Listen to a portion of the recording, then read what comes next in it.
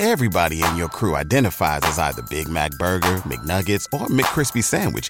But you're the Filet-O-Fish Sandwich all day.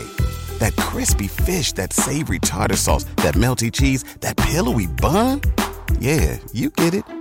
Every time. And if you love the Filet-O-Fish, right now you can catch two of the classics you love for just $6. Limited time only. Price and participation may vary. Cannot be combined with any other offer. Single item at regular price. Ba-da-ba-ba-ba. Hello, Legion of Audience. This is James, and before we get started today, I wanted to take a second and let you all know about the brand new Who Would Win Patreon. If you'd like to support the show and get behind-the-scenes access like you've never seen before, go to patreon.com/whowouldwinshow right now. Who Would Win patrons will have access to outtake videos, early info on battles, and even get a vote on characters that we'll use in upcoming episodes. So if you'd like to support me and the show, head to patreon.com/whowouldwinshow, and for as little as $5 a month, you can define yourself as more than just a fan. You'll be an official member of the Legion. Hope to see you there.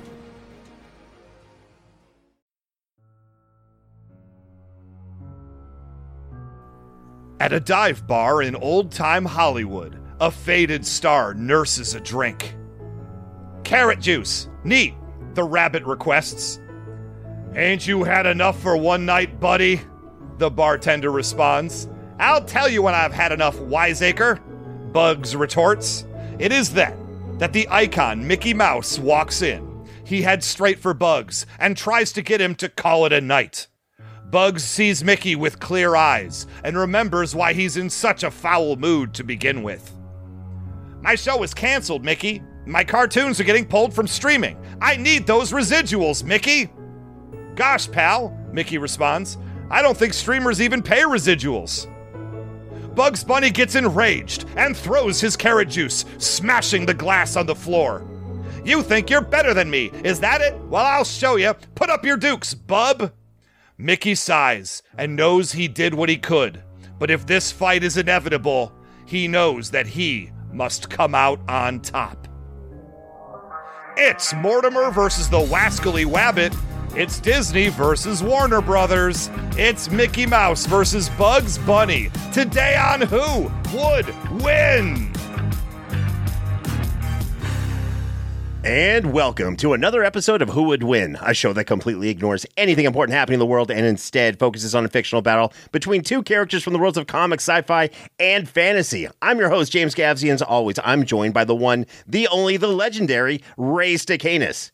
It's our fifth matchup in Showdown September, and it all comes down to this. Ray Stacanis and I are tied with 2 wins each, and today's episode will crown this year's champion of Showdown September. In one corner, you have Mickey Mouse, the character who embodies the heart and soul of the business juggernaut known as Disney, versus Bugs Bunny, Warner Brothers' wisecracking, carrot-eating mascot. As usual, I did the patented Who Would Win Google test just to see how many billions of times this obvious matchup has been discussed, and this battle has been discussed so many times that today's episode may have a ripple effect felt throughout geek culture and the entire entertainment business community based on who wins today. So, no pressure. Ray, what are your thoughts on today's battle? I, as always, am fired up for this battle. Showdown September, as Robert Clark Chan has called it, he refers to it as a boring month. I refer to it as a money-making month. This is where we put the battles the people demand right in front of them and say, give us your ad revenue. And in that, I think this Showdown September has been very, very successful. This might be the biggest battle we've ever done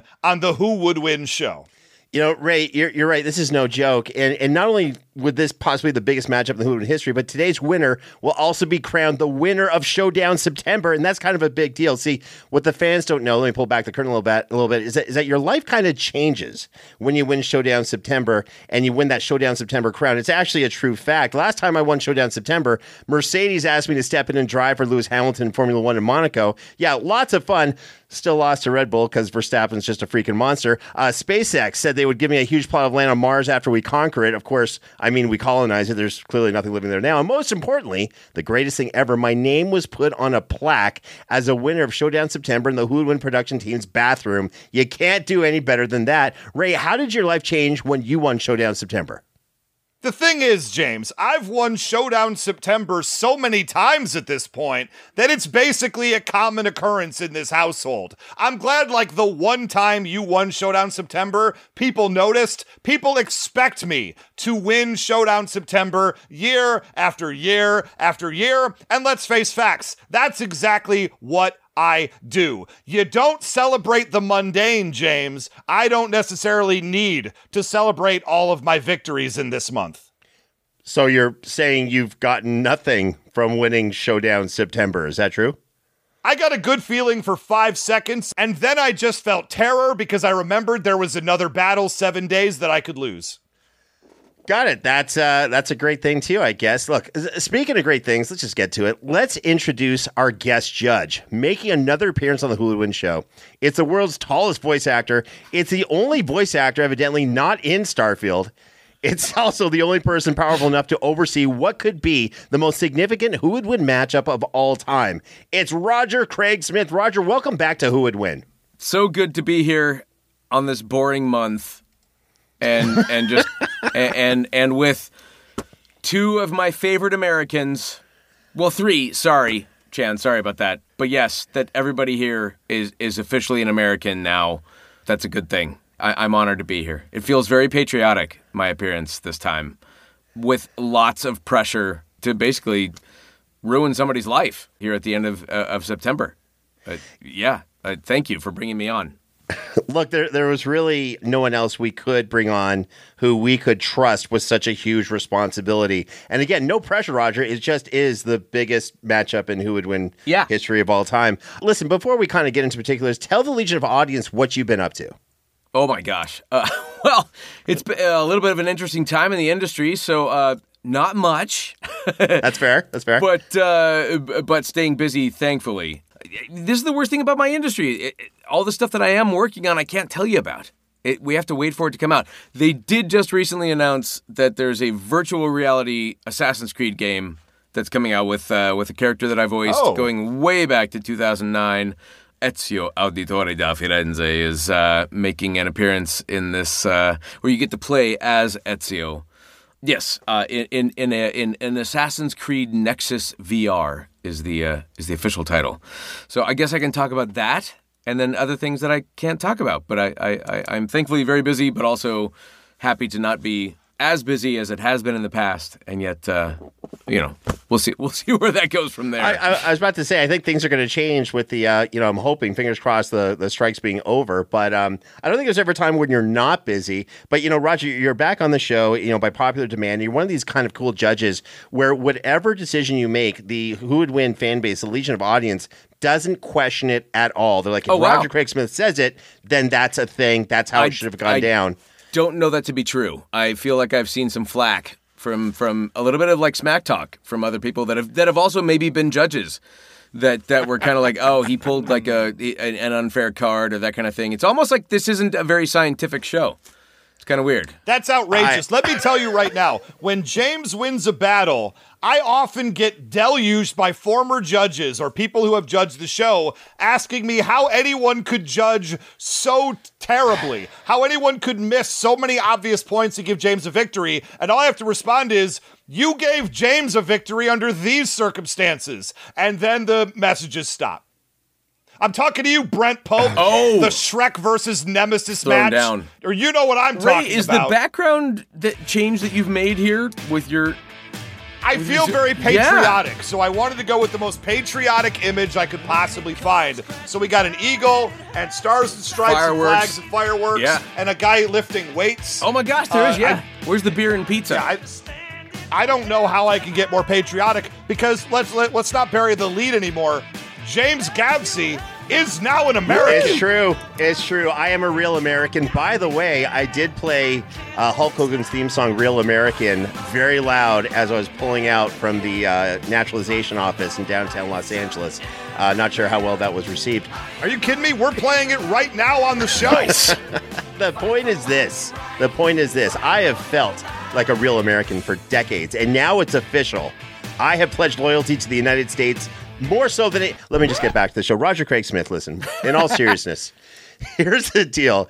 I actually, and this is a real serious question. This is a big, big episode. The biggest possibly in Who Would Win history. All right. I mean, I know there's no pressure. You handle pressure beautifully as well. But do you have a process? Because you know, to get ready for these matches, you've done big matches before and just handled it like a champ. Do you have a mindset? Do you have a mantra? Is there a type of mindfulness or meditation that you do before you come onto the episode? There is a preparation. I have to go in open-minded and ready for anything. And even though I might have preconceived, ideas about given characters or that kind of thing, I just have to let you guys do what you do and be honest in my response as to that was a sound argument and I hadn't considered that, and therefore the winner goes to Galaga.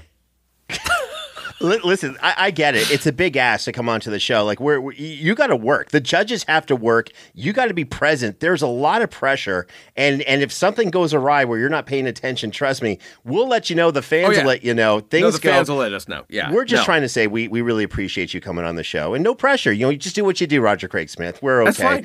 That's fine. Yeah, it's all good. All right, I get listen. that American manipulative guilt, passive aggressive approach to problem solving. I can. Well done. Well done. All right, listen, we have an amazing formula for what's going to be an amazing show. We have huge stakes. We got big people representing. We got Roger Craig Smith. We got everything we need. So with all that being said, Ray, please do us the honors and announce today's matchup. Representing Disney, the cartoon mouse who loves to go to baseball games so he can order some hot diggity dogs, Mickey Mouse. And representing Warner Brothers, at least originally, the cartoon bunny who is frustratingly difficult to reach online, as he only responds to a "WhatsApp, Doc?" Bugs Bunny. Wasn't that Goofy who would say hot dog, hot diggity dog? Wasn't, or did he? It was They Might Be Giants, the great band performing for the Mickey Mouse Clubhouse theme song at the end of every episode. They all were a part of it. Dancing. I had no idea. Fantastic. I mean, that's just the things you learned when you have a small child. That used to be on all the time in my household. And then I had kids. They didn't like it. All right. Yeah. That's fair. Well done, Ray. Now, before we go any further, let's go over the official rules of a Who Would Win match. Rule number 1, each debater will make 3 points. Rule number 2, the Who Would Win match is a random encounter in a neutral location with no prior knowledge of the opponent or time to prepare for the fight. Rule number 3, the debater must stay within the confines of the character's personality, and the exact version of that character has to be specifically stated. Ray, there are so many amazing versions of Mickey Mouse. What version will you be using today? Today, I'm going to be using, we normally like to go with, specific versions. This is a battle a long time coming with a lot of iterations. I think we gotta go composite Mickey Mouse versus composite Bugs Bunny. I dare you to meet me in the middle, coward. That's where I think this battle needs to be. 95 years of Mickey Mouse. We need to hear about all of it. First of all, I don't appreciate you calling Roger Craig Smith a coward. He's brave enough to be here, and he's present, and that's all there is to that. All right, Ray, you know what? Let's do it. I'll match your composite Mickey Mouse with composite Bugs Bunny. What the heck? Let's throw everything to the wind, and let's just go with it. All right, rule number 4. Debaters may only use examples of skills, powers, or weapons that are a long-established part of the character's continuity. Feats from non-canon crossovers are allowed, but will be given less weight. Rule number 5. The winner of the debate is whoever the judge decides is the best case for defeating their opponent by death, submission, or battlefield removal. The emphasis is on death with Bugs Bunny and Mickey Mouse, by the way, and where no attack or threat can be made for at least 2 minutes, and where no outsider interference is allowed. And finally, rule number 6, the judge is the final arbiter and can disallow or veto any point they feel violates these rules or established logic. And before we get started, don't forget to leave the Who Would Win Show a 5-star rating and a fantastic written review wherever you download and listen to podcasts.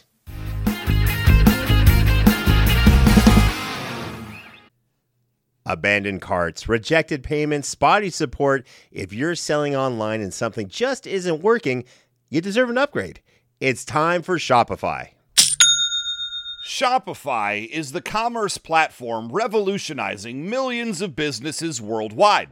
Whether you're a garage entrepreneur or you're IPO ready, Shopify's the only tool you need to start, run, and grow your business without the struggle.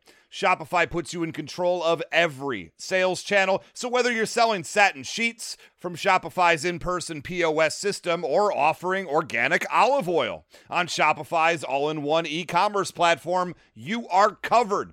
And once you've reached your audience, Shopify has the internet's best converting checkout to help you turn them from browsers into buyers.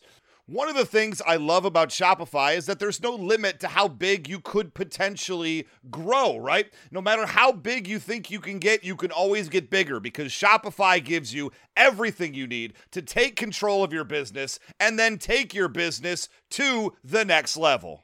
Sign up for a $1 per month trial period at shopify.com/WWW. Go to shopify.com/WWW to take your business to the next level today. Shopify.com/WWW. We have a new sponsor for Who Would Win, and I think y'all might enjoy this one. It is Marvel Strike Force. Marvel Strike Force is a mobile game that taps into everything we all love about Marvel Comics. You get to pick a squad of your favorite Marvel heroes, and villains, let's keep it real, and team them up to fight big bads like Doctor Doom and, of course, save the universe. Your goal in Marvel Strike Force is to power up your characters and compete PvP against other players in multiple different modes. And I'm not telling you all about this empty-handed, because if you're a new user and sign up with our promo code MAXPOOL, MAXPOOL, you're going to get hooked up with all kinds of free stuff to get you started the right way. Let's face facts. You love Marvel, you love gaming, and you got a phone. So take a sec and check out Marvel Strike Force using the link in the description of this episode, ideally, and use our promo code MAXPOOL and get the whole Who Would Win show hookup. Thanks again to Marvel Strike Force, and thanks to me for this great read. Good job, me.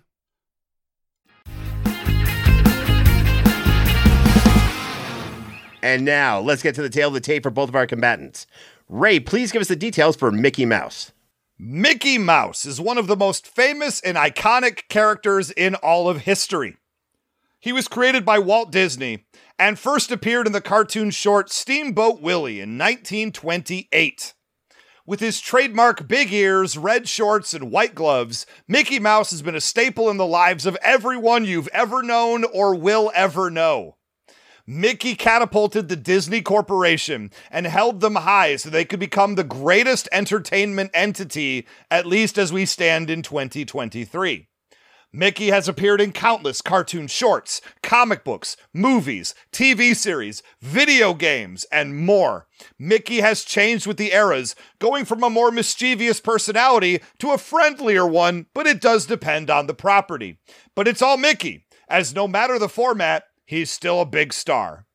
Fun fact, Mickey had a live-action Mickey Mouse Club as a TV show that aired from 1955 to 1996 intermittently, creating several breakout stars who would go on to dominate the entertainment world on their own. Just being near Mickey Mouse, using his name to get on TV, might make you insanely famous. Stars like Justin Timberlake, Christina Aguilera, Annette Funicello, Carrie Russell from The Americans, Britney Spears, of course, and yes, even Ryan Gosling all got their big break as Mouseketeers.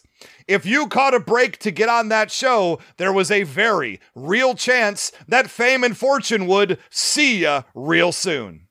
And that is Mickey Mouse. Interesting. All right, now here are the details for Bugs Bunny. Bugs Bunny is an iconic animated character who's become a symbol of American pop culture since its inception. Created by a team of animators and artists at Warner Brothers, including Tex Avery, Bob Givens, and Chuck Jones, Bugs Bunny made his official debut in the 1940 Merry Melodies cartoon A Wild Hare, directed by Tex Avery. The character was initially developed as a clever, quick-witted rabbit who was always one step ahead of his adversaries. Over the years, Bugs Bunny evolved to embody a mix of urban sophistication and rural cunning, often breaking the fourth wall to engage directly with the audience. His catchphrase, "And what's up, Doc?" quickly became a part of the American lexicon.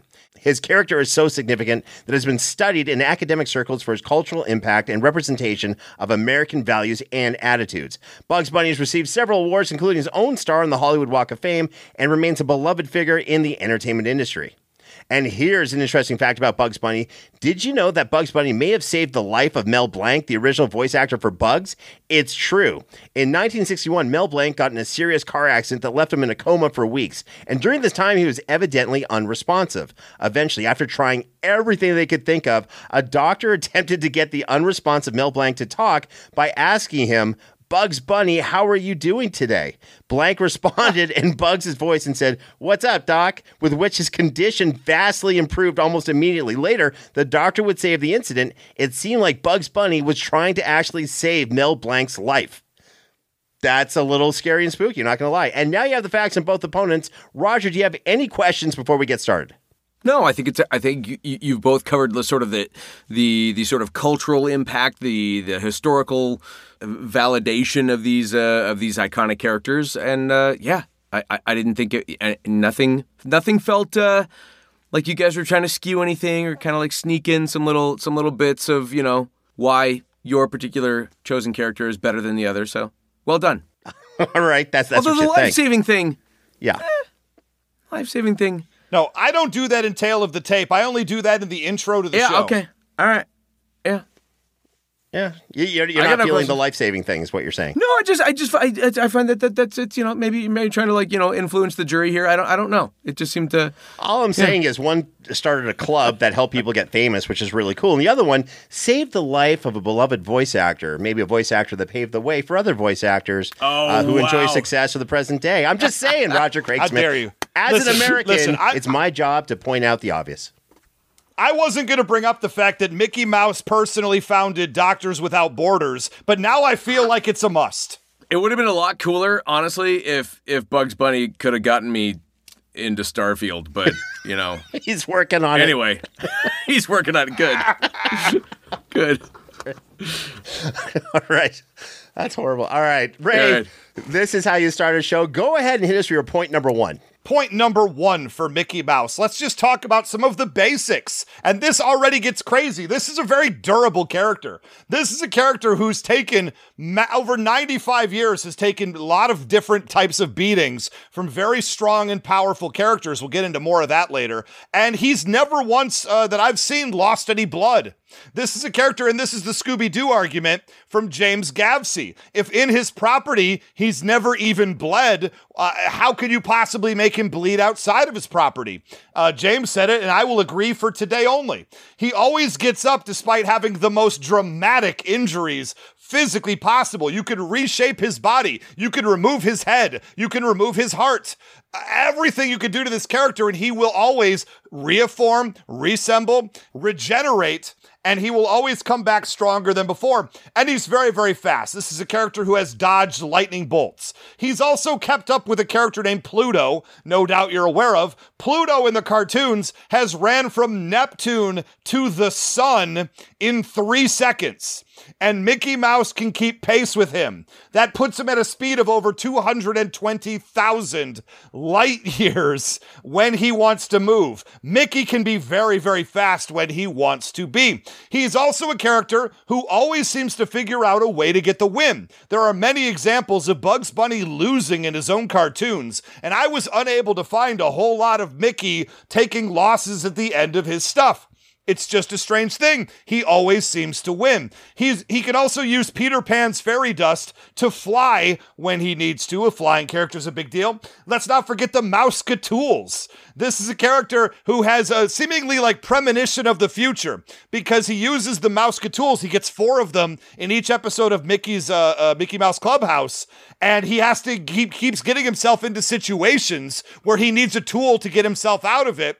And he always has the right tool at his disposal at any given time. So if Bugs Bunny puts him in any kind of a situation, all he needs to do is say, "Hey, Toodles," and he's going to get a barrage of tools, and one of them will always get him out of it. But let's not worry about the physical feats. This is a guy who was flying in a plane, took out a lasso, lassoed the tail of the plane, pulled on the lasso, and stopped that plane from moving forward. Are you kidding me? Also, physical combat. I don't know exactly what type of martial arts Bugs Bunny pretends to know, but I know that it's verified. Mickey Mouse knows jiu-jitsu. He used it on a lion in a gladiator arena and then said literally out loud, "I know jiu-jitsu."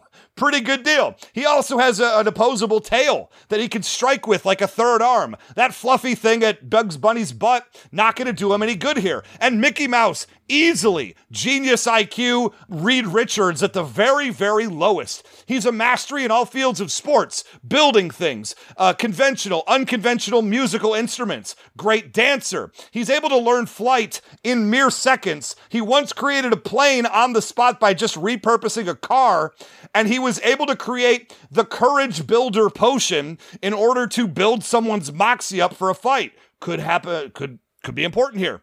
Also, examples of his genius IQ. He invented a robot that could box against the heavyweight champ of the world. And he also invented his own advanced computer network back in the past before the internet was a thing.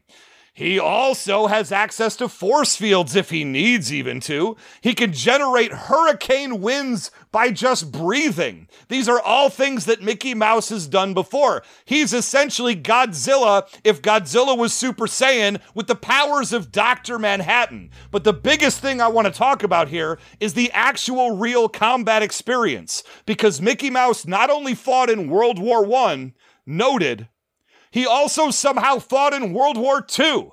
If there's a major world conflict and we need to bring Germany down a peg, you don't send Bugs Bunny, you send Mickey Mouse, and you win.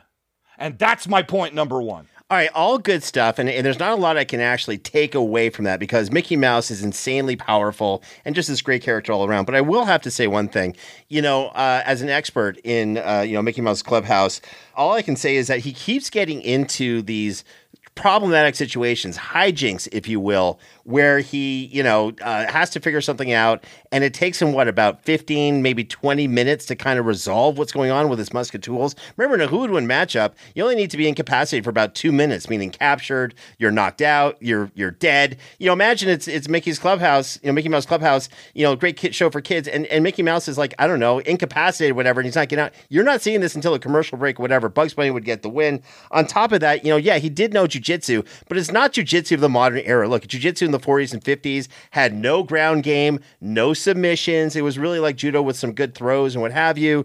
Not really, up to date with like what Bugs Bunny can do in modern times with MMA.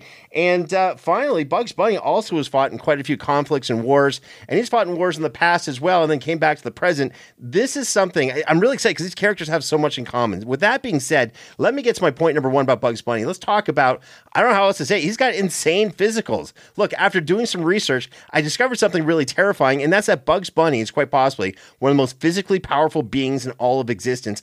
Oh, it's true. Let's talk about his durability. Look, Mickey Mouse is durable, but in an episode called What's Up, Doc, Bugs Bunny is shot point blank in the face with a shotgun, and he simply brushes himself off and says, what's up, Doc? He didn't even care. He's like, I could get out of the way, whatever. I'm just going to take it and be absolutely fine. He's got super strength. In the episode Rabbit Transit, Bugs Bunny lifts a freaking train car easily over his head and then carries it to a whole other location. By the way, a train car can weigh over 100 tons, which puts him in the Hulk's class of super strength. That's insane. He's got super speed. In the episode of Wild Hair, Bugs Bunny outruns Elmer Fudd's bullets. He outran bullets. In the episode Speedy Gonzales, Bugs Bunny outran Speedy Gonzales, who is known for, his super speed. He's like the Flash of Looney Tunes. He's got the power of regeneration. Look, in the episode Rabbit Skin, Bugs Bunny's blown up by a stick of dynamite. He just then immediately reforms himself out of the smoke. In another episode called What's Up, Doc, Bugs Bunny is disintegrated by a magic wand, but again, he reforms himself out of the dust, which also means he's got immunity to magic. How that works, I don't know. He's got a sixth sense that warns him when he's being watched, so good luck sneaking up on him or trying to trick him. He can shapeshift. In a Wild Hair episode called The Wild Hair, Bug shapeshifts into a freaking carrot in order to trick Elmer Fudd. That's like a Pickle Rick kind of thing happening with Bugs Bunny. He's a master of stealth. Bugs, we saw this one time. He could sneak behind people without making sound. He can even go into people's clothes without them being aware of it. Like that one time Ray Cicanis appeared in my jacket, that Who Would Win holiday party, weird time, whatever. He can fly. He can spin his ears like, propellers, or he can just jump in the air and pretend he's a jet and put his arms out like wings, and he's flying at super speed. This is crazy. On top of all of that, he is immortal. It's a fact. There's a character called the Grim Rabbit, like the Grim Reaper, and the Looney Tune versions of this character doesn't want Bugs' soul anymore for some different reasons, and he's erased Bugs Bunny's name off the actual list he has of souls to collect upon death. That's crazy. crazy. He's a weapons master. He's super skilled using guns and swords. He can shoot a gun with insane accuracy and perform crazy trick shots involving the bullet ricocheting in impossible ways to hit their target. He's also a fighting master. This is really cool. The episode Bugs Bunny Gets the Boyd, because that's what they called it back then, Bugs Bunny defeats a large boxing kangaroo with boxing gloves. In the 1950s and 60s, this is a fact, a boxing kangaroo with boxing gloves on was considered the greatest type of fighter in gay culture, and Bugs Bunny beat him. Bugs is also mastered officially boxing, judo, karate, and taekwondo. On top of that, he's a master street fighter. He'll poke someone in the eyes with like no one's business. And now just how powerful he is. Look, check this out. He can go from California to Miami while digging and tunneling underground, mind you, in seconds. That's 2,800 miles of digging and tunnel underground in seconds, which demonstrates super speed, super strength, super durability. And finally, how about the time he took a handsaw and proceeded to saw off the state of Florida from the rest of the United States? Do you understand how strong you would have to be to do that? It's crazy. All of that is my point number one. Wow, you're starting with the sawing off of Florida. That means that you can only go downhill from here, because I consider that one of Bugs Bunny's greatest feats. But I do have some things to push back on a little bit here. First off, I ask the question, if he was turned to literal dust by magic and then regenerated afterwards, that does not mean he has immunity to magic. In fact, it seems like that magic is working pretty well. If it actually turned him into dust, that's not immunity, that's just the ability to come back from those attacks. The other question I would ask, who are the enemies in Bugs Bunny's illustrious career that he has really faced off against? I think of Yosemite Sam. I think of Elmer Fudd. I think of Daffy Duck. I think of characters who can easily be defeated, quite honestly. You might need to trick around a little bit, maybe put on a dress at one point, that's fine. I'm not thinking of the best, but Mickey Mouse once defeated the Devil, the evil Queen Maleficent, Hades, and Sorcerer Jafar, and Ursula. Oh, wait, excuse me. He defeated them all simultaneously at once in a multi-battle. What is it? 5v1. We're not talking about Elmer Fudd here. We're talking about real, actual threats. And Mickey Mouse has brought each and every one of them down with ease. Look, lots of reasons to love Mickey, lots of reasons to love Bugs. Let's see what our judge has to say. Roger Craig Smith, we've heard one point from both Ray and myself. Where's your head at so far with this battle? Honestly, guys, always incredible amounts of research and data and facts. Some interesting math from both of you guys. Like Ray, at one point you talked about 220,000 light years, but I didn't know per second. And yet we also had 2,800 miles of speed digging, from Bugs Bunny that was in a matter of it. So there's a lot of. Honestly, it's neck and neck right now. You both brought up flying points, which I found kind of interesting because, of course, flying, the ability to fly is pretty powerful. And yet you've both proven that. You've both done a great job of diminishing the impact of one another's adversaries in terms of this isn't Elmer Fudd, it was Hades. It's even right down the middle. As it so often is after round one. You guys do a really, really good job. So this is no different. Look, if James brought up cutting Florida into the ocean and I'm still pulling even, that's a good place to be given what I still have yet to say. Oh. I will say it was 220,000 times faster than light speed. That's what I'm trying to say. 220,000 times faster than light speed. All right, continue. Gentlemen, please. Fair enough. All right, let's see if we can keep math out of this because it's about to get crazy. Ray, hit us with your point number 2. Point number 2, we're just going to ramp it up a little bit because Mickey Mouse can change his body materially as he needs to. He can shapeshift. He can stretch. He can impersonate celebrities if that's what he wants to do. He has a Toon Force ability that's referred to as hammer space. I've never seen this term before, but it makes a lot of sense. He can pull any object out if he needs it at a moment's notice if it is funny enough. This is small items. This is items that are bigger than himself. If he needs to, he can just pull it out from behind his back. Mickey can also casually generate over 100 clones of himself to aid him in battle. They are equal to him in every way, and if he wants to, he can reabsorb them back into his own body with minimal effort. One of the wildest things I saw, that Mickey consistently can interact with liquids, gases, and energy as if they were solid objects. He can pick up water, he can cut fire with scissors, he can physically punch a tornado and knock it backwards. Mickey is immaterial. He can do all these things. One of my most amazing things I saw, he had a thought, and a little light bulb appeared over his head. So he grabbed the light bulb, blew into it so it blew up like a balloon, and then somehow his breath became helium because he was able to fly using the light bulb that he had just blown up, that he had materialized out of thin air. But one of the big things we got to talk about here is this is Composite Mickey. Let's talk about the Kingdom Hearts video game series, because first off, he has access to a Keyblade. It is the Kingdom Keyblade W, the most powerful Keyblade that he could possibly have, and he can summon it from thin air with a thought whenever he needs to. He's known in that game series as King Mickey, maybe the strongest character in all of Kingdom Hearts. Now, if you don't know what Kingdom Hearts is, it's a series of video games that merge Disney with the Final Fantasy worlds. That's the best way to explain it. If you remember the Final Fantasy episodes we've done before, those are ridiculously powered characters, and Mickey in that series became what is known as a Keyblade Master. In order to become a Keyblade Master, you need to be the best wizard, basically, of all time. You have to be a better wizard than Merlin, of all people. And on top of that, you have to be a full master of all physical combat as well. Mickey is a Keyblade Master, meaning that he has mastered both. Things he has done in the series, he beat a character named Ansem. This is a character who could literally absorb worlds like Galactus. Took him down. He destroyed multiple Darksides. Not the one you're thinking of. It was a different character named Darkseid. Still impressive. As a Keyblade Master, though, he also has access to Final Fantasy spells and magic. He can cast fire, wind, ice, gravity spells, fear spells. He has a spell called Warp that will remove people from existence. He can cast a spell on you and make you not exist anymore. Good luck coming back from that, Bugs. Additionally, bind spells, a blind spell, cure spells to heal himself, and a slow spell to make the people around him move slower. We've seen Bugs hit by slow magic in his own properties and been affected by it. Of course, he can also teleport with Keyblade magic, and the Kingdom Keyblade W that he uses, it's able to slash and stab like a normal sword, but it can also fire beams that unlock portals to other dimensions.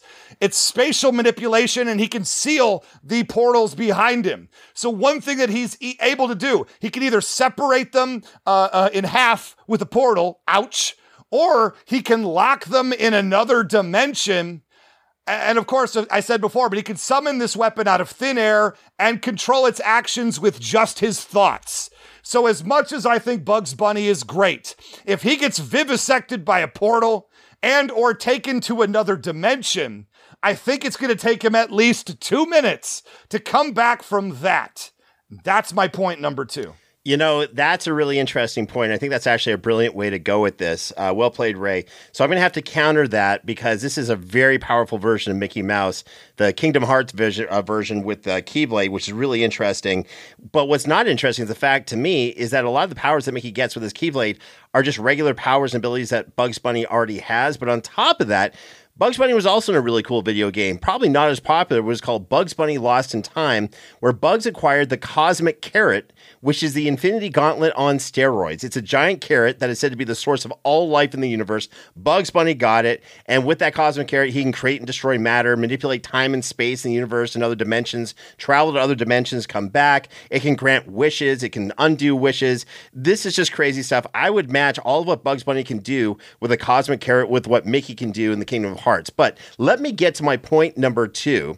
And in my point number 2, I just got to go there. Ray, you started. I'm going to continue my point number 2 with Toon Force because Bugs Bunny possesses that power in abundance. And, you know, for those who don't know, Toon Force is what allows cartoon characters to defy the laws of physics, perform impossible feats. It's just like a cheat code of cartoon reality. It allows certain characters to do anything they want, no matter how impossible it may seem. And Bugs is definitely no different. So here's some examples of Toon Force as used by Bugs in really cool and ridiculous ways. He's got the power of teleportation, We saw this in the episode, What's Up, Doc? I love that episode. And Bugs just teleports away from Elmer Fudd by disappearing, reappearing in different locations that are close, far away. Really, really cool. He's got the power of time travel. When he does time travel, does he use an elaborate time machine like a Doctor Who? No. He just opens a random door, walks through it to travel back in time and space, and somehow comes back fine. He's also immune to time paradoxes. This is crazy. So when he went into the past, in the episode called Pre-Hysterical Hair, I think it was from 1958, Bugs finds himself in the Stone Age. He meets his prehistoric ancestors. He interacts with them, which is a big no-no, changes things in the past, and then he comes back to the future. There's no change to him whatsoever, even though he played with the timeline in the past. That's crazy. On top of that, he can warp reality by instantly transforming his location into another location, amongst other things. It's not teleportation. He's in the exact same spot. He just changes his location to another location.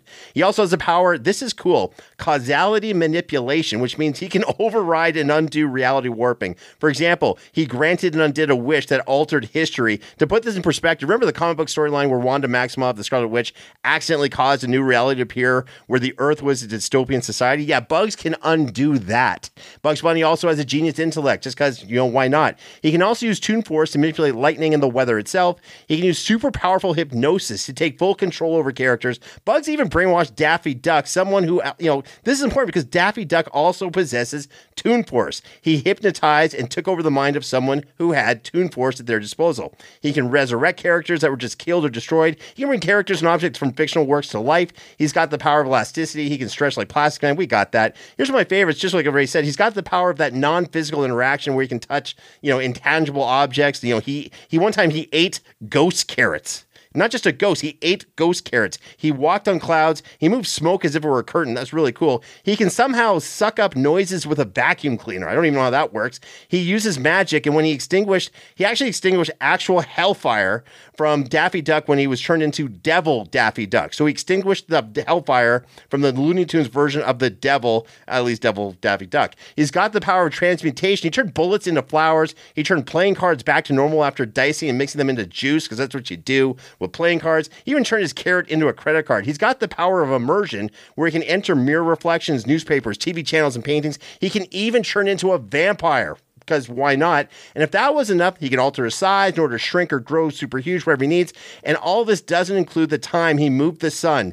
That's right, he moved the sun, dodged a blast of energy that could travel from Mars to the Earth in 3 seconds, and then decided to stay still and easily tank that same blast, which was capable of destroying planets. And the scariest part about all of this is the fact that all these examples of Toon Force don't actually represent his true level of power. All of that is my point number 2. Very, very interesting. Now, I checked out this cartoon, Pre-Hysterical Hair, and I don't know if it's better or worse, but he doesn't actually go back in time. He finds an old time capsule that has a reel-to-reel video player, and it's a video from 10,000, somehow a reel from 10,000 BC with Elmer Fudd and the dinosaurs, and he sort of imagines himself in there and interacts with it that way. Could have all just been his imagination, but it's not like he can just stop time and go back when he wants to. That is not what is shown in that cartoon. And I know you're going to mention it later, so I'll just bring it up now.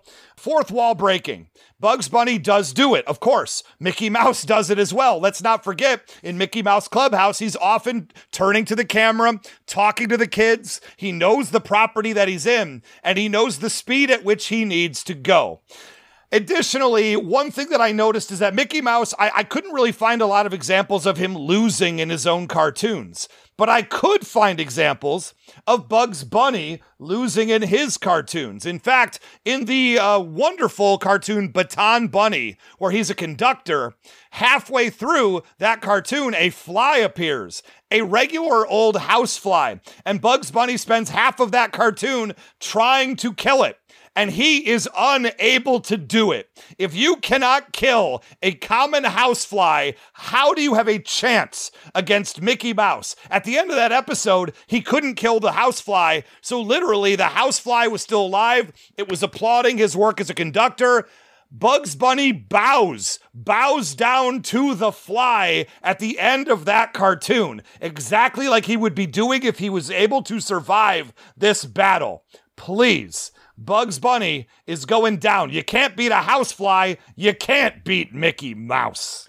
Look, all I got to say is, I think it was Sun Tzu who said the best way to defeat your enemies is to turn them into your allies. And that's what Bugs Bunny did. He turned a fly into an ally. How cool is that? All right, look. Don't think that's what happened there. Look, there's lots of great stuff happening. We are actually at the turning point where after hearing 2 points from Ray and myself, Roger tells us who is ahead and what the other side has to do to win. But before we get to what Roger has to say, let's celebrate the Who Would Win Patron of the Week. Every week, we choose one of our amazing members of the Who Would Win Show's Patreon community and put them in a battle. Ray, which patron do we have today? Today, we are going to celebrate one of our original patrons. We've got Joe Leal in the spotlight today. Joe Leal was also the very first recipient of the Super Fan of the Week contest in the Who Would Win Facebook group. Makes sense. Yeah, this guy's, he's all powerful. Okay, you know what? We're doing this fourth wall breaking, what have you. Let's use a character who can do that as well. Let's have Joe Leal go up against She-Hulk. I knew as soon as you said fourth wall, somehow my brain only went to She-Hulk. Should have gone to Deadpool, didn't. We're on the same wavelength. The thing about She-Hulk is she is a very accomplished lawyer. On top of everything else, very powerful Hulk, obviously, breaks the fourth wall, talks to the audience. The thing about Joe Leal, though, is he sued She-Hulk. She withheld some payments from him. She was able to, did this horrible thing. More people are victims of theft from corporate wage theft than actual property theft. And it's not even close. Did you know that? Well, that's what She-Hulk did to Joe Leal when he worked for her as an apprentice, as an intern, if you will. And he sued her for it. And despite the fact that she talked to the camera, she talked to the audience, she got everybody on her side in the courtroom, Joe Leal had enough facts and enough receipts that he was able to win that case and got a total of $972 in payment of withheld wages from She-Hulk, thereby defeating her. Great job, Joe Leal. You're really good at law. This makes all kind of sense. As great as She-Hulk is, she's actually, I think, more powerful as an attorney. And Joe Leal beat the She-Hulk in her most powerful form. That is absolutely amazing. Congratulations, Joe. Remember, you too can become a celebrated patron of the week. All you have to do is go to patreon.com/whowouldwin show and sign up, and you may be featured in an upcoming episode of Who Would Win. Now back to the turning point. Roger, you've had a moment to ponder 2 points from both Ray and myself. Who do you think is ahead, and what does the other side have to do to pull out the victory? This is a tough one. You both are doing such an excellent job of bringing up incredible amounts of facts and figures and data and all that. Ray, excellent job talking about Mickey's ability to generate clones, manipulates the physical world, being a Keyblade master, talking about Final Fantasy and existing in that space and being king in that world with all of that magic and power can end, the existence of his enemies and whatnot. And then James, phenomenal job of coming right back and saying, look, we've got Cosmic Carrot, you've got Toon Force, teleportation, time travel. He's impervious to time paradoxes. I was super impressed by you using the term causality manipulation. Didn't grasp the concept, but if we were playing Scrabble, that causality manipulation, that's not all one word, but still impressed. That said, I will say we've got fourth wall breaks and all that kind of stuff, both your rebuttals and whatnot. It's all there. The 2 minutes to come back from vivisection to another, time portal, that kind of thing. It's all there. I will say, James, you have your work cut out for you, because what Ray's capable of doing is bringing up Final Fantasy bad guys like Ansem and similar to Galactus and that kind of thing, and James, your guy's talking about a hypnotizing Daffy Duck. So you got your work cut out for you, James. It's just like there's a lot more going on over on the Mickey side with the Final Fantasy. These are hardcore sounding names, Ansem, Galactus. I don't even. And then over on this side we get Daffy Duck, and so I think James, you got your work cut out for you in this final round here, simply because just there's the silly factor, I guess, or the loony factor, if you will. No? Either or. Okay. Again, you want me to use characters that are less powerful than Daffy Duck, who has Toon Force, so that I can kind of bring it down towards Ray's. I got you, Roger Graysmith. I know exactly what you're saying. That's an interesting interpretation of that, but no, yeah. But it'll be interesting to see where you go with that being your motivation. I mean, who knows where this fight could go, right? I mean, everywhere. All right, listen, I get where you're coming from, and, hopefully I have something in my point number 3 that can hopefully help with this. Who knows? All right, Ray, it's going to come down to this. You've got the slight lead here. Let's see if you can keep up that momentum. Hit us with your point number 3. Buckle in, everybody. I got a lot to say because point number 3, we're going for it. Mickey Mouse has near complete and total invulnerability. And at the end of the day, Mickey Mouse always wins. You can't say the same with Bugs Bunny. Good guys in Disney movies and Disney properties always win. Where's the episode of Mickey Mouse Clubhouse where Pete is standing over the fallen body of Mickey? Never happens. Mickey can remove and reattach pieces of his body without any negative repercussions whatsoever. He has survived having his brain removed, having his limbs and head ripped off. He was reduced to a skeleton. He was smashed into paste. This is ridiculous. You can hit him with that and he will be back within 10 seconds at the most. Usually a lot less time than that. But let's talk about some of the more ethereal stuff that he can do. Mickey Mouse has transmutation powers. He can transmute objects into other objects and defy physics using Toon Force to do wild things. This is a guy who changed farm animals into musical instruments just by manipulating them with his hands, and machines that play music as well. He can create life. He's created life on many multitude of occasions, even if it's just for a moment creating homunculi or avatars. He does it by singing. He does it by dancing. He does it by merely touching an object. It will come to life and do his beckoning. This is a character in Mickey Mouse who can control the very concept of color, shapes, and light.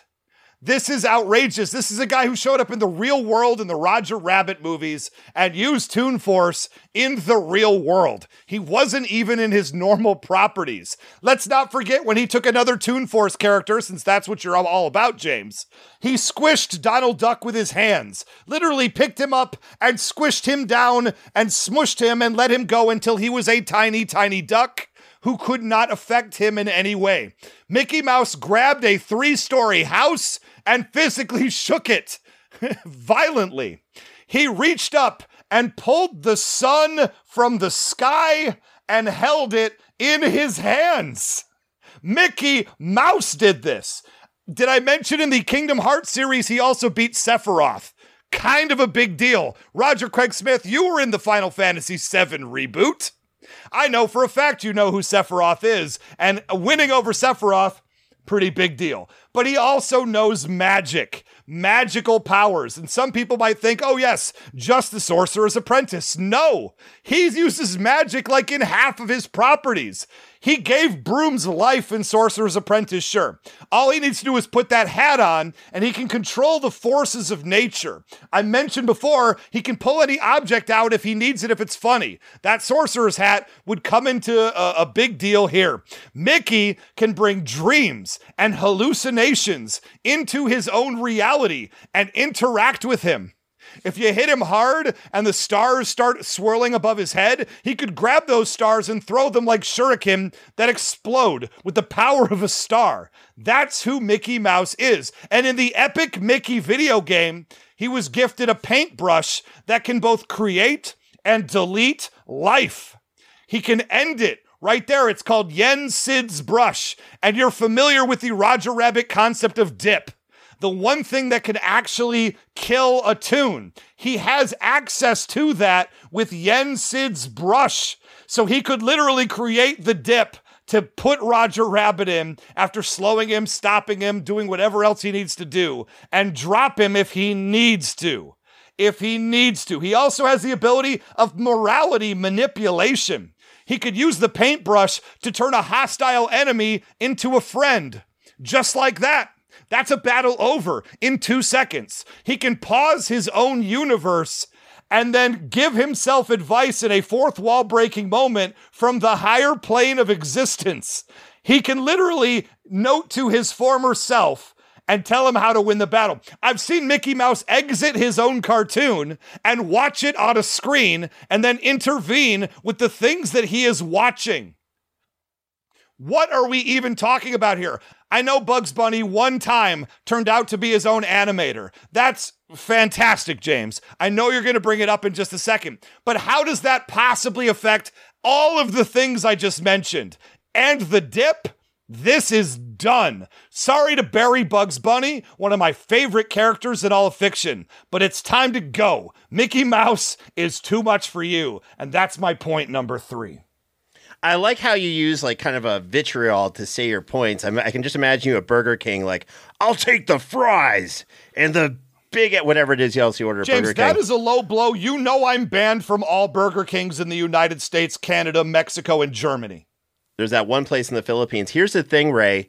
It's not a surprise you're banned because you like to say points in a really kind of, nasty, villainous way. It doesn't mean the points are any better. Here's the deal. When it comes to transmutation and magic and a lot of the other stuff that Mickey can do, which is really cool. I already said Bugs can do the same thing. Mickey Mouse put the sun in his hand. Yeah, Bugs Bunny also moved the sun. We're kind of going back and forth. Access to dip from that Roger Rabbit movie. Bugs has access to that as well. There's a lot of similar things that they can do. Now, let me just kind of talk to Roger Craig Smith a little bit. Bugs Bunny has been part of some different teams, crossovers. He's teamed up with Superman, Batman, the Justice League, Green Lantern Corps, and also my favorite, the Legion of Superheroes. He's fought the villains of all these different groups, except when it came to the Legion of Superheroes. And if you're not familiar with them, they're kind of like the Justice League of the 30th century. And Bugs Bunny actually was able to completely just befuddle them. Like they couldn't figure out what was going on with it. They threw every power they had at him. And when the dust just kind of cleared, they looked at him and he's just sitting on like a lounge chair, drinking a carrot juice type of drink. And he's like, hey, what's going on? Like, this is someone who tanks all of the superpowers and super beings that are trying to come after him. So it's kind of an even thing there. But let me get to my point number 3. And my point number 3, I'm just going to say it. I'm going to go with what's called Beyond Toon Force. And I'm also going to talk about Mickey Mouse's big weakness, because he's got one, and how this fight's really going to go down. Look, Bugs Bunny's Toon Force is so powerful, it really is just something beyond. So how so, you might ask? Well, Bugs Bunny can use Toon Force for something called void manipulation, where he can erase living beings from existence with a giant pencil and eraser. That's a thing that he did, Ray. You talked about one episode. I think there's more than one episode where he did it.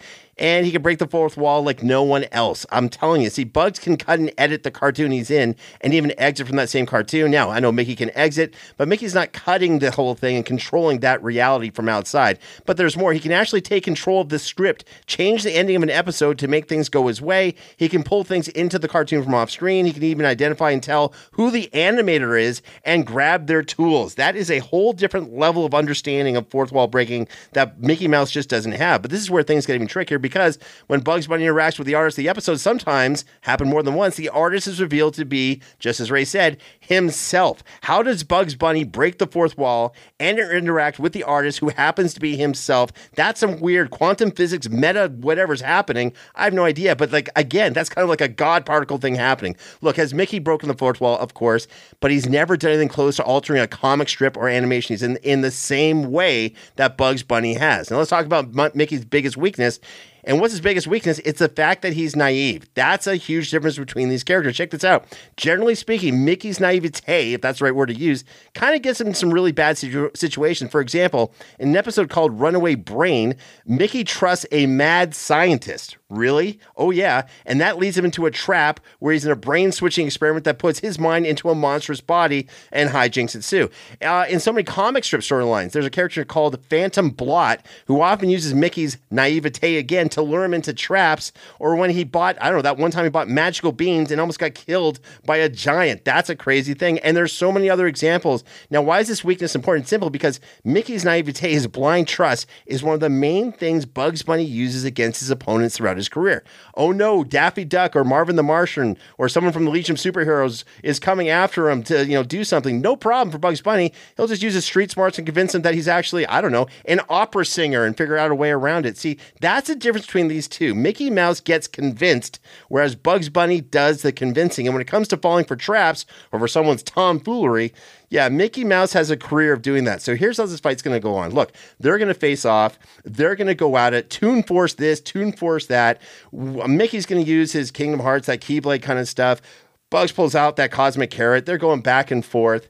And, for everything that's happening that Mickey throws at Bugs Bunny just kind of smiles and winks. And he's like, hey, what's up, Doc? And kind of counters it like no one's business. And that's when Mickey's like, all right, fine. I'm bringing out the big guns. And all of a sudden he paints a train tunnel on the side of wall and jumps into it. Bugs is smart enough not to follow, and he's like, okay, let's see what he's got. And he's looking at it, but nothing happens. And then all of a sudden, that's when he sees this massive shadow appear over him and over the whole entire planet. He looks up. It's a Death Star in the form of Mickey Mouse's head. Yeah, he jumped in the tunnel, transported himself, teleported, and materialized a Death Star in the form of Mickey Mouse's head. And from there, he shoots a blast of energy and destroys everything, even the planet, everything he's on, but everyone else is fine because he teleported them away because he's Mickey Mouse and he's cool like that. And he's celebrating and he's winning until he looks out in the distance and sees a giant eraser going ahead and destroying the galaxy. Mickey's like, what the heck is that?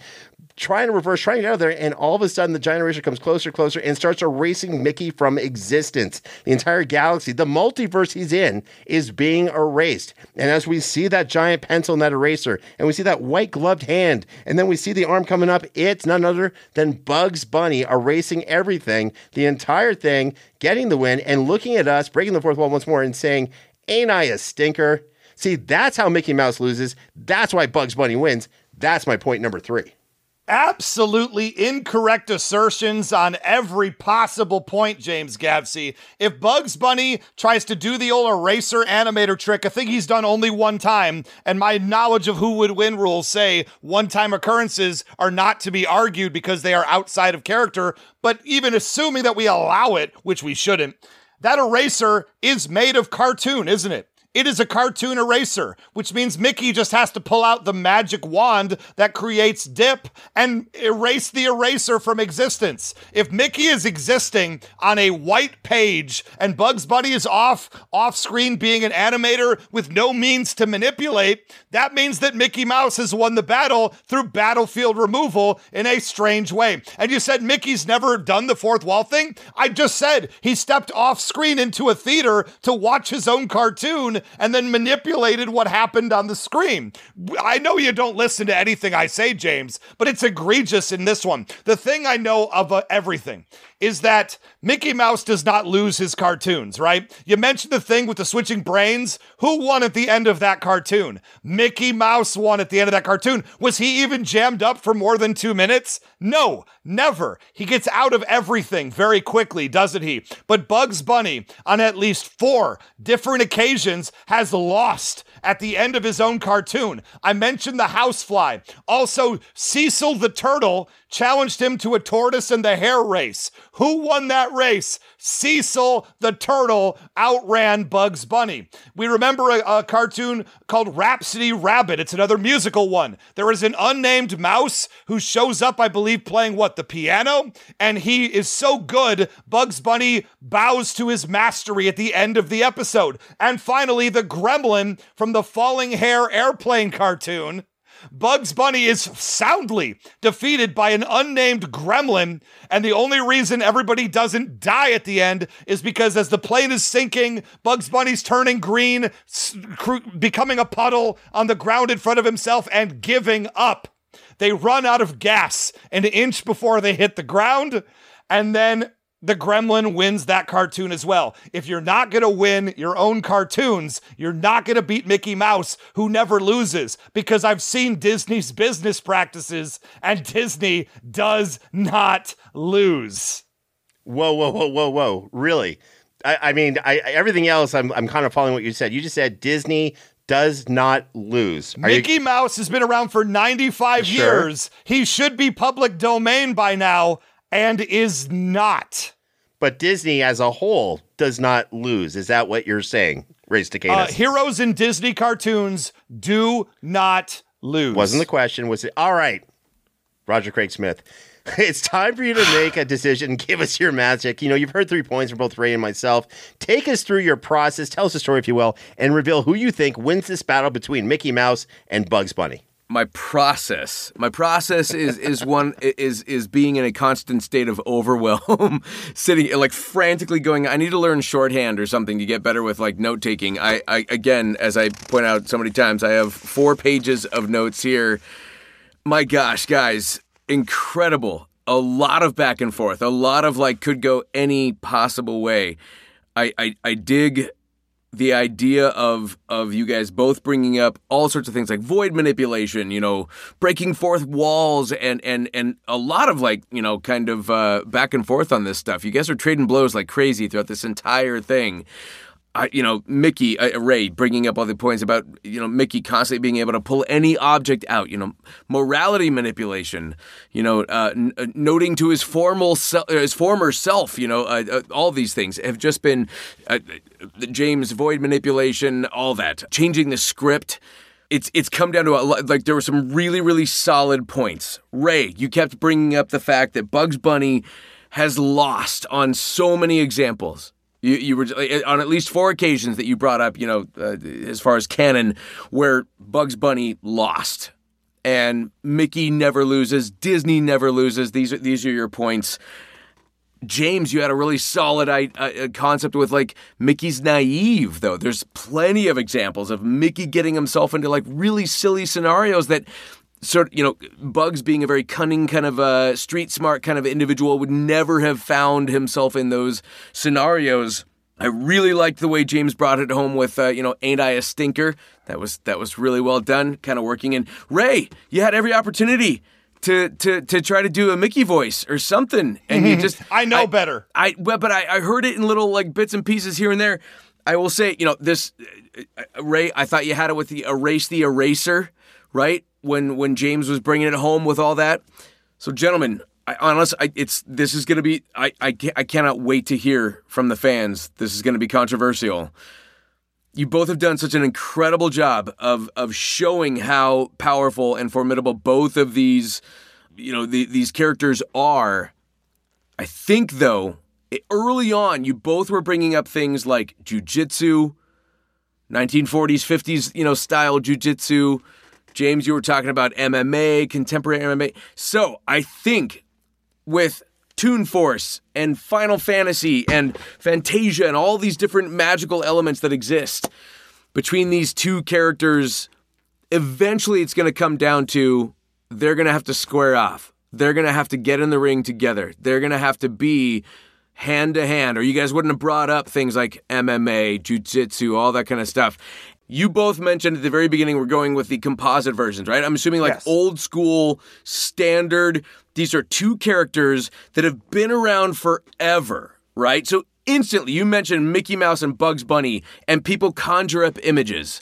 What I see in my mind's eye, without anybody even mentioning Final Fantasy or Toon Force or anything like that, is a happy-go-lucky little mouse who's constantly doing things like going, gosh, right?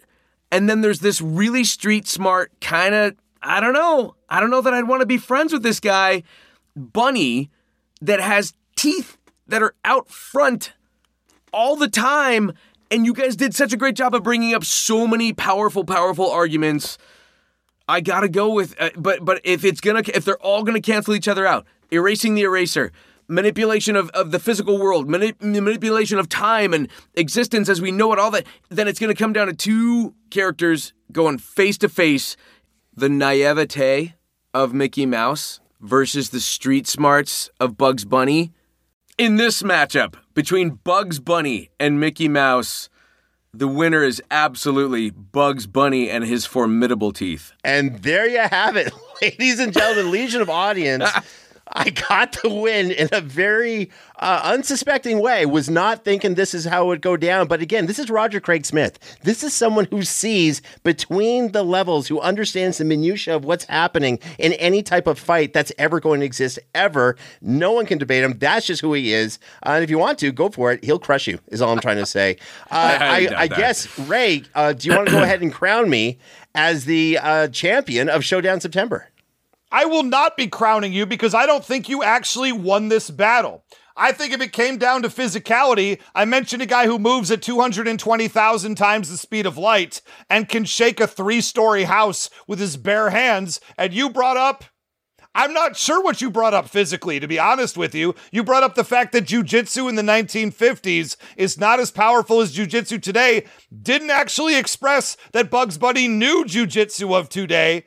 I don't know how our judge came to this decision. Now, I will say the morons who listen to this show said about 3-1, 75% that Bugs Bunny would win, some of which said low to no difficulty because the brains inside their heads don't work. And I challenge anybody who actually listened to this episode, judges aside, to come to any conclusion other than the fact that Mickey Mouse would clearly win this battle. He'd win it metaphorically. He would win it physically. He would win it magically. He would win it with Toon Force. You could pick 6 criteria, and Mickey Mouse would win all 6 of them. I don't know what our judge is thinking.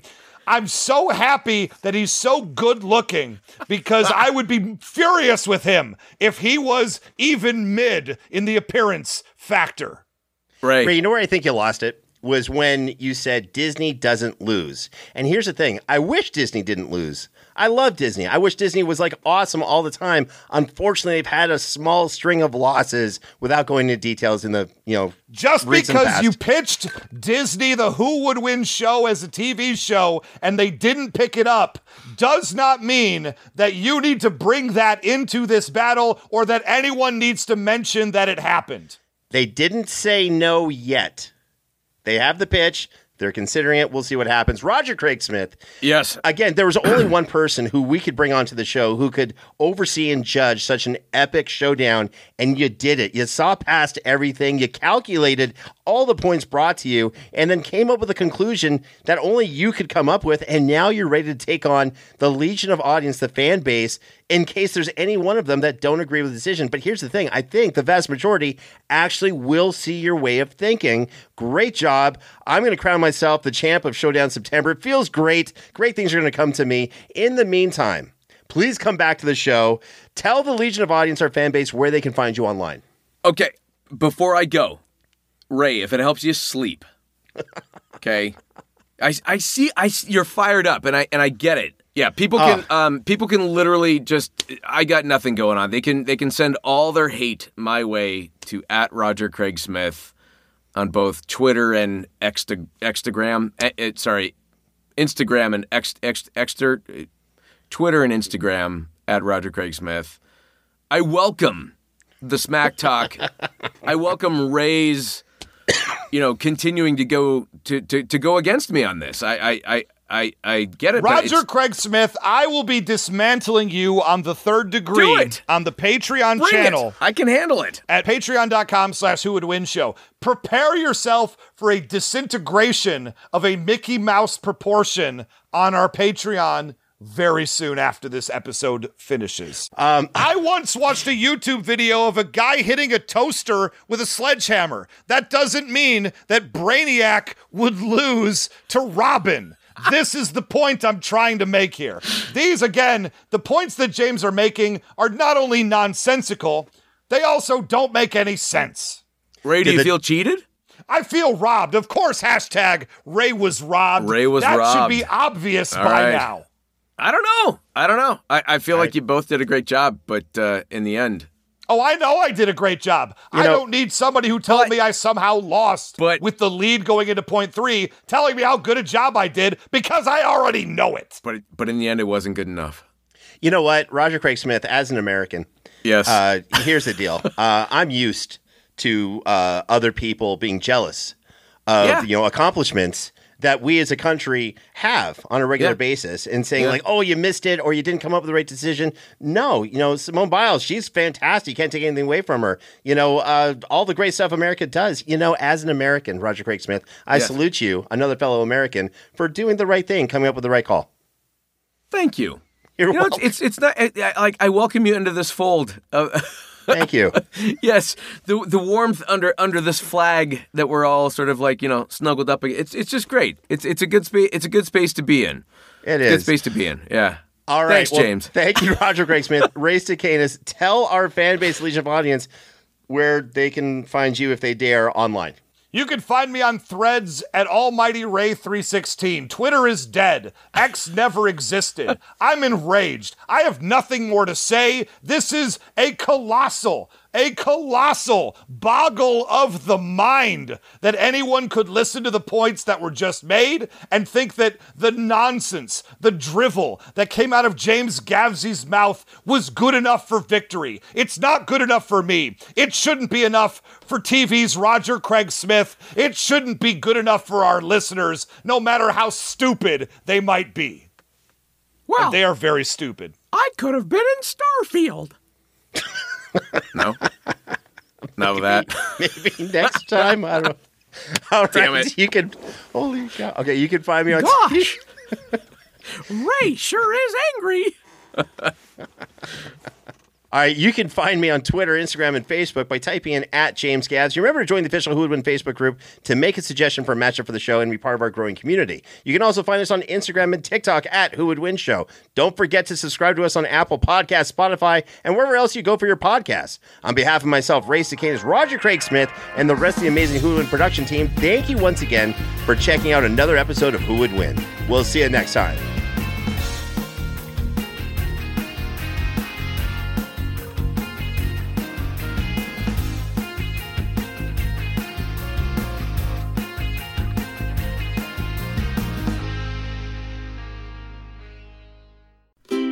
Sup everyone, Brian here, host of the TV and Movie Trivia Podcast.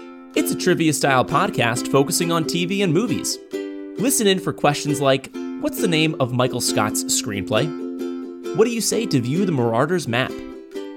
What are Tony Stark's last words to Thanos in Avengers Endgame? And where does Ron Burgundy say he is when he calls the news station sobbing from a phone booth? I've covered The Office, Harry Potter, Marvel, Will Ferrell movies, Lord of the Rings, and more, with even more on the way. So play along to the TV and Movie Trivia Podcast anywhere you get podcasts, and stay tuned for more trivia. Hey gang, I hope you enjoyed this episode and loved listening to the show as much as we enjoyed making it. Quick reminder that you can support us by going to patreon.com/whowouldwinshow right now. Okay, gotta prepare for next week's episode. Hope the rest of your day is full of wins. At Highland, we're all about celebrating little wins and little ways to innovate digital processes. There's no customer pain point too small for us to help with. Maybe that's why more than half of the Fortune 100 looks to Highland to connect their content and data, improve processes, and turn little efficiencies into big wins for their customers and clients. Highland, intelligent content solutions for innovators everywhere at highland.com.